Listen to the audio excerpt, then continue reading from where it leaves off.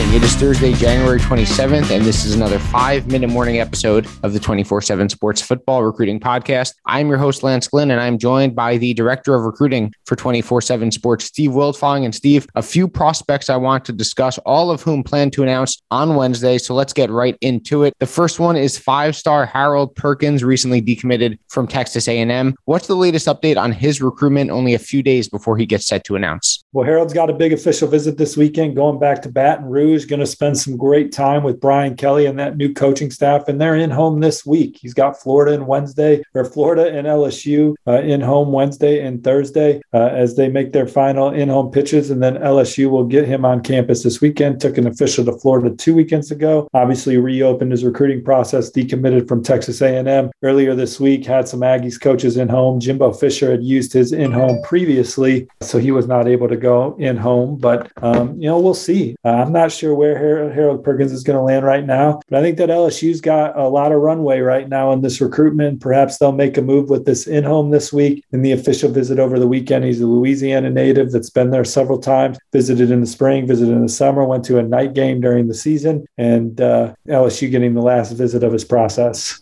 Let's move on to another 5-star defensive lineman, Shamar Stewart, also announcing on signing day on Wednesday. What can you tell me about where he stands less than a week out? Well, he's, Miami's going to get the last crack, and I think that they're going to need it because I like Texas A&M going into the last visit for Miami. Now, he spent a lot of time at Miami, and it sounds like the Hurricanes have been making a move in this recruitment, but my prediction's still on Texas A&M. If I move it before Wednesday and he ultimately picks Miami, I think it'll be because Miami really made the final push this weekend. I just think his familiarity with Texas A&M's coaching staff, he likes the scheme, knows a lot of the players and the recruits. He's been there several times. I think that Texas A&M has set the bar in this recruitment, but he's visited Miami a couple times since Coach Cristobal's been there, went there a lot beforehand. It's close to home. Coach Cristobal and those guys are going to put on a great visit this weekend. So we'll see where things stand on Sunday evening going into time when it's time for him to sit down with his family and his coaches and ultimately decide what he's going to do.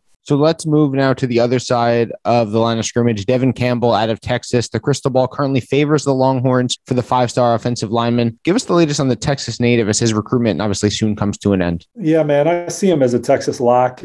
Texas has been the one to beat for quite some time, and Steve Sarkisian and his staff are putting together a terrific class on the offensive line, and if they do indeed add Devon DJ Campbell, it'll be the best offensive line haul in the country, and you put that with a terrific defensive group, and they got a chance to really sharpen iron in practice with this group, and it'll be exciting to see what they can grow into. This is a Texas recruiting class that I'm really excited about because of the way that they've recruited at the point of attack. And obviously they got Quinn Ewers coming in the transfer portal, and they continue to recruit playmakers, but this is the best that Texas has recruited along the line of scrimmage in a long time. And I think that when Devon DJ Campbell makes his college decision on Wednesday, he's going to pick up that burnt orange hat and join the excitement. So last one for you, Steve. Jacoby Matthews, the 4-star safety out of Louisiana, down to a trio of LSU, Florida, and A&M. What are you hearing from this recruitment as these 3 SEC schools fight for his signature? So I talked to Jacoby Wednesday morning, and I believe that he is torn.